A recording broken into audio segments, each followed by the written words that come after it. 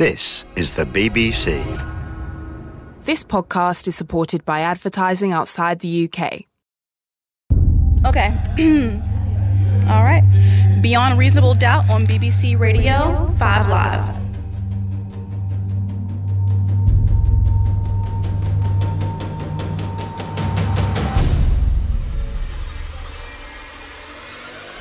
Hello, this is Beyond Reasonable Doubt with me, Chris Warburton, and this is a quick episode for you, Answering Your Questions Part 1, which might not be as snappy a title as some of our episodes, but it gives you an idea of what we're trying to do. We asked for your questions, and we got loads, so thank you if you got in touch on Twitter or via email with those. We'll try and answer the majority of them in another episode, I think. But one subject we got loads of questions on from you was owl theory, which we covered, you'll remember, in a recent episode of Beyond Reasonable Doubt. And I'm in downtown Durham right now and back with the man who came up with owl theory, Larry Pollard, who we discussed it with on this podcast. And hello, Larry. Hello. Good to see you again. Thank you very much. It's nice to have you here in Durham. And we're nice to have a chance to talk to you again. Exactly. And we're in your offices, quite hot today, isn't it? And this is the office. Just tell us, because you kind of dedicated this office to owl theory. We've got books on owls here, posters of owls over there, all sorts of stuff. Pictures, everything. All points of evidence in relating to this case. And I have it in this room and assembled in this room, so I know where to go find what it is that I need to talk about, or what issue, or what fact, and that's why it's here. So look, we've got a few questions from some of our listeners, which I know you're happy to answer, but you wanted to address something that came up in the episode that we dedicated to owl theory from one of our contributors, Aphrodite Jones, and a point that you wanted to respond to. Yes, I wanted to address the two points that were made, number one, by Aphrodite Jones, that I was somehow have a psychological hang-up about thinking that I was living next door to a murderer. That is completely false. I have no qualms about that at all. The reason I'm involved in this is one thing, and that is to try to find the truth to a very complicated case. And I have been working on it. I've even been interviewed by Aphrodite Jones, showed her a lot of what I have. And I have told her that in order to get to the bottom of this, you have to have courage. You have to be able to admit when you're wrong. And I think that Miss Aphrodite Jones is wrong, because she has a motive to try to sell books and her TV show, and she wants to support that. In addition, Diane Fanning is a book writer, and she wrote gave you an interview and said some things that are also totally wrong. She's writing books. She's trying to defend her research and what she thinks I have said, but unfortunately, she has got my reference as to what happened and where it happened at the house that night totally wrong. And as you know, these are people who have been very helpful to us, and we're very thankful to them for the help that they've given us along the way. And we have tried to speak to as many people as we possibly could from both sides of the fence, if you want to put it like that. But I suppose the point that Aphrodite Jones was making to you was, it's a beautiful area. It's a community you've known all of your life. And it was just, I suppose she was trying to suggest that you couldn't live with that idea, that there was someone who was capable of doing such terrible things that you were friends with, who lived a matter of yards away from your beautiful home. Right. Well, I appreciate her concern, but I will tell you that is not the case at all. I am a sworn lawyer in the state of North Carolina, and what I base my opinions on are facts and evidence, real evidence, not somebody's opinion, not somebody's gossip, but genuine, bona fide facts that you can see, feel, and touch. Let's get to some of the questions for our listeners, shall we? This is from Gus Warland. Thank you, Gus. Says, loving the podcast. I've just listened to the Owl Theory episode. I would like to know, says Gus, what are the chances of Kathleen's body being exhumed in respect of Owl Theory? Well, I suggested that in the last interview, that if they wanted to see if they could find any more evidence in regard to the owl theory, the only place that you will find it is in her skull or on her body or in her corpse, and that would have to require an exhumation of her body out here at the cemetery here in Durham, take it over to Duke Hospital, do a detailed, sensitive MRI to determine whether or not there were scratches on there, or if there was any other DNA remaining in any of the little puncture wounds, particularly one that's on her nose that goes down deep and was covered up by the funeral director when she was prepared for burial, that has clay over it or whatever that they use, makeup, and may contain some. I'm not advocating it. Mr. Peterson is not advocating that.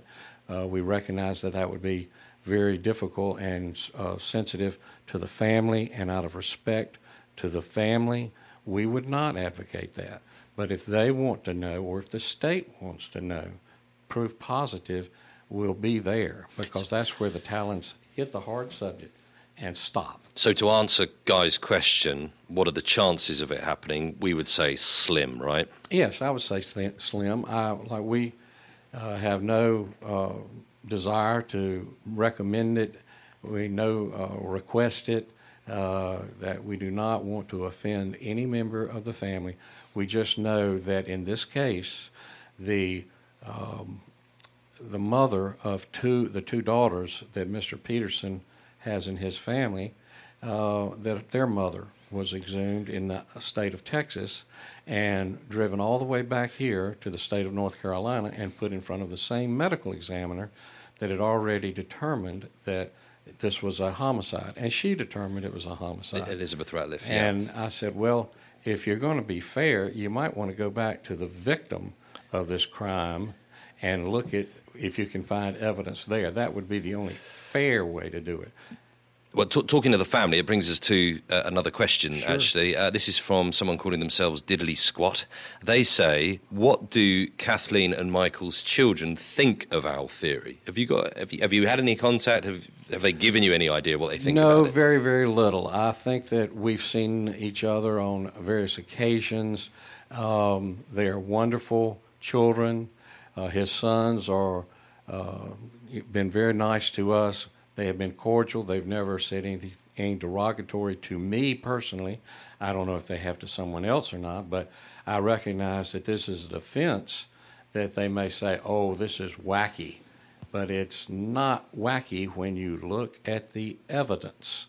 And so I don't know how they feel. And the daughters, the daughters of Mr. Peterson, I would say that they feel the same way. They would, let the facts speak for themselves. What conversations, this isn't from a listener, but from me, what conversations have you had with Michael Peterson about it? About the owl theory? Yeah. Well, I initially went to speak to Mr. Peterson after he called me on the telephone after we had uncovered or discovered or found a man who was actually hit by an owl here in Durham. We're actually in Apex, North Carolina, and we had been referred to him by the Wildlife Commission Executive Director because they had that film on videotape because there was a security camera overlooking their parking lot. And you very clearly see the owl come swooping in from behind, make a strike on the gentleman's head, and he was as big as Mark there, and or Chris, excuse me. No, that's Mark. He's the big one. he was as big as Mark. And it struck him so hard that it knocked his pants halfway down his derriere, so to speak. And you clearly see this in the videotape. I have it right there. And if you go to WRAL-TV, where that tape ended up, you will see it. Okay, we can watch that later. This is from Michael Nesky.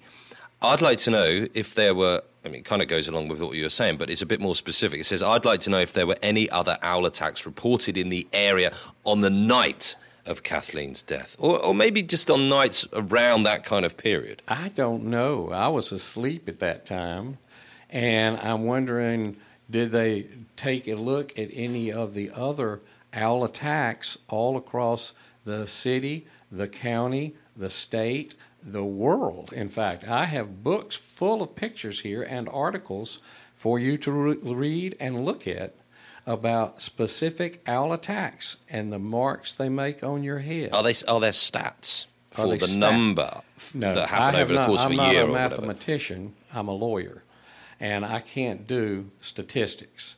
What I can do is collect vital evidence that I think will assist the authorities in coming to a rational conclusion as to what happened to Mrs. Peterson. And I believe that this evidence that we have uncovered creates not only reasonable doubt, but proof positive as to the fact that there was a bird on top of her head at the time of the attack. Chris, go on. Chris, I'll be glad to show you here pictures that we had taken. These are taken with a microscopic camera. And this picture right here is the one that I call my smoking feather, because it shows the hair shaft of Mrs. Peterson. And this was collected by the medical examiner, sent to the SBI crime lab. They put it on a slide.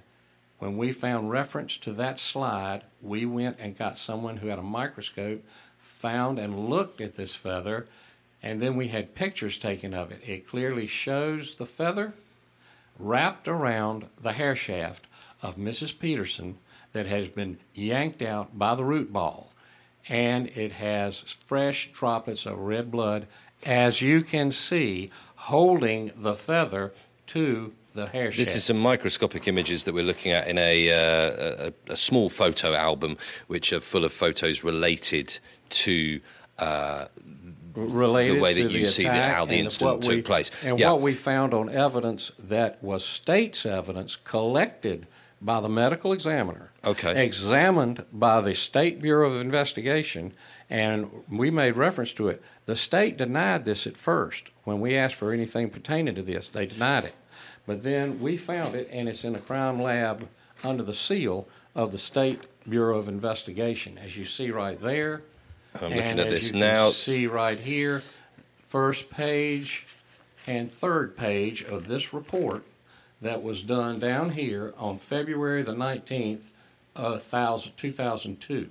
Mm-hmm. That's within 6 weeks. This is a trace evidence section of the State Bureau of Investigation's Crime Laboratory Division, and it's basically looking at the analysis of what showed up in this investigation, and hair and fibre is ticked on that, and the rest is what Mr. Pollard has already pointed out. This is extremely important. This is magnificent, explosive evidence, because owls are the only species of birds in the entire world, with the exception of an osprey, which doesn't hunt at night, that have microscopic feathers that go all the way down their feet to their toes to the talons, as you can see on that bird over there. They've got microscopic feathers, but they've got pretty big feathers as well. And Chris Evans, thank you for this one, Chris, says, wouldn't there be more feathers in and around the house? I think there probably would have been feathers that you could have found very easily. When she was taken to the morgue, they examined the wounds on her head, and you would have found more feathers probably in the wounds and also in Kathleen's hands, because of the fact she was reaching up to grab hold of her hair that was being yanked out by the root ball. And that is what this evidence report says. It is a hair that is anagen, meaning yanked out by the root ball. Now, there were 38 hairs in her left hand, 25 in her right hand. That's a lot of hairs to have yanked out of your head. What you're describing would hurt, and if it was happening outside, you would make a hell of a racket if this was happening. The shock and the pain, which takes us on to, it's the final question. This is from Philippa King. Philippa says, why wouldn't Michael Peterson have heard Kathleen scream when she was being attacked by an owl? He was outside, he was on the other side of the house, I'll give you that, but you'd be making one heck of a racket. I'm holding here a picture of the house. I'm holding the picture of the side of the house where we contend that the attack took place. As you can tell, the swimming pool is on the other side of this house. It is a 3-story house. It is very, very tall. It has wings on either end that are angled back, and he would not have heard it over here at the swimming pool where he was supposed to have been. We think he wouldn't well, have heard that's it. where he It's a said. very quiet area. You live next door. You know how quiet Oh, it is. it is. But everything that we know or are recommending took place happened down in this recessed area in front of this door on the Kent Street side of the residence. And that's recessed from where this, and there's a brick staircase that goes down right there into this area, a very recessed garden. I believe y'all have been there and have gone down those steps. We have, yeah. All right. We have always contended, and a lot of people keep trying to distort this, but we contend that she was hit on this side at the top of that brick staircase, goes down the steps. There's 2 droplets of blood at the bottom of that steps, and then she runs to the front door, or actually the back door is what this one is called, and that she goes through the door, down the corridor to where she faints, and we say that the red neurons recovered by Dr. Bolden at the morgue that morning indicate that she was unconscious or went into shock and collapsed into the bottom of that staircase down near the kitchen. Not the grand staircase, but the kitchen staircase. That was a servants and children's staircase that would come down to the playroom. I'm familiar with that house, by the way. I've lived there for 50 or 60 years, and I can tell you honestly, I played in that house as a child. So what I'm telling you, I'm familiar with. Go ahead. I want to say thank you. Sure. And on behalf of Gus and Chris and Philippa and Michael and Diddley Squat, I'll say thank you from them as well for answering some of the questions. And it's great to see you again. Thank you. It's great to see you. And before you leave, I would like for you to look at these books over here that indicate and have documented owl attacks not only here but in the world. You will see our actual motion for appropriate relief that we made, and they are all documented. They're categorized. This is an A4 folder that we're looking at here that Larry's flicking through. It's broken down into different areas. There's a tab here, Owl Attacks Canada, and then we go to another tab, Owl Attacks Europe, and it's all broken down and takes you through a whole manner of different episodes that have happened over the years. There's one from 2007. Is that in the UK we're looking at there? Yeah, this was in Lancashire, an incident that happened there. This is an article from the New York Times. A man who was killed by an owl. He tried to steal from Moscow Zoo, reported there, and we can just work our way through Owl Attacks Science. And really, it's pretty comprehensive, Larry. I think we can all agree on that. Great. I appreciate that. And those are the files, those are some of the evidence that we have compiled that lead us to the conclusion that Mrs. Peterson was probably, and I think positively, hit by an owl because of the feathers that were there, clutched in her hands. And in my opinion, this creates reasonable doubt. It is beyond a reasonable doubt. Very on message. Thank you. Thank you very much. So that was Answering Your Questions Part 1. We will endeavour to answer some more of your questions, and I think in the imaginatively titled episode, Answering Your Questions Part 2 to come. This is Beyond Reasonable Doubt in Durham, North Carolina. On BBC Radio 5 Live. 5 Live.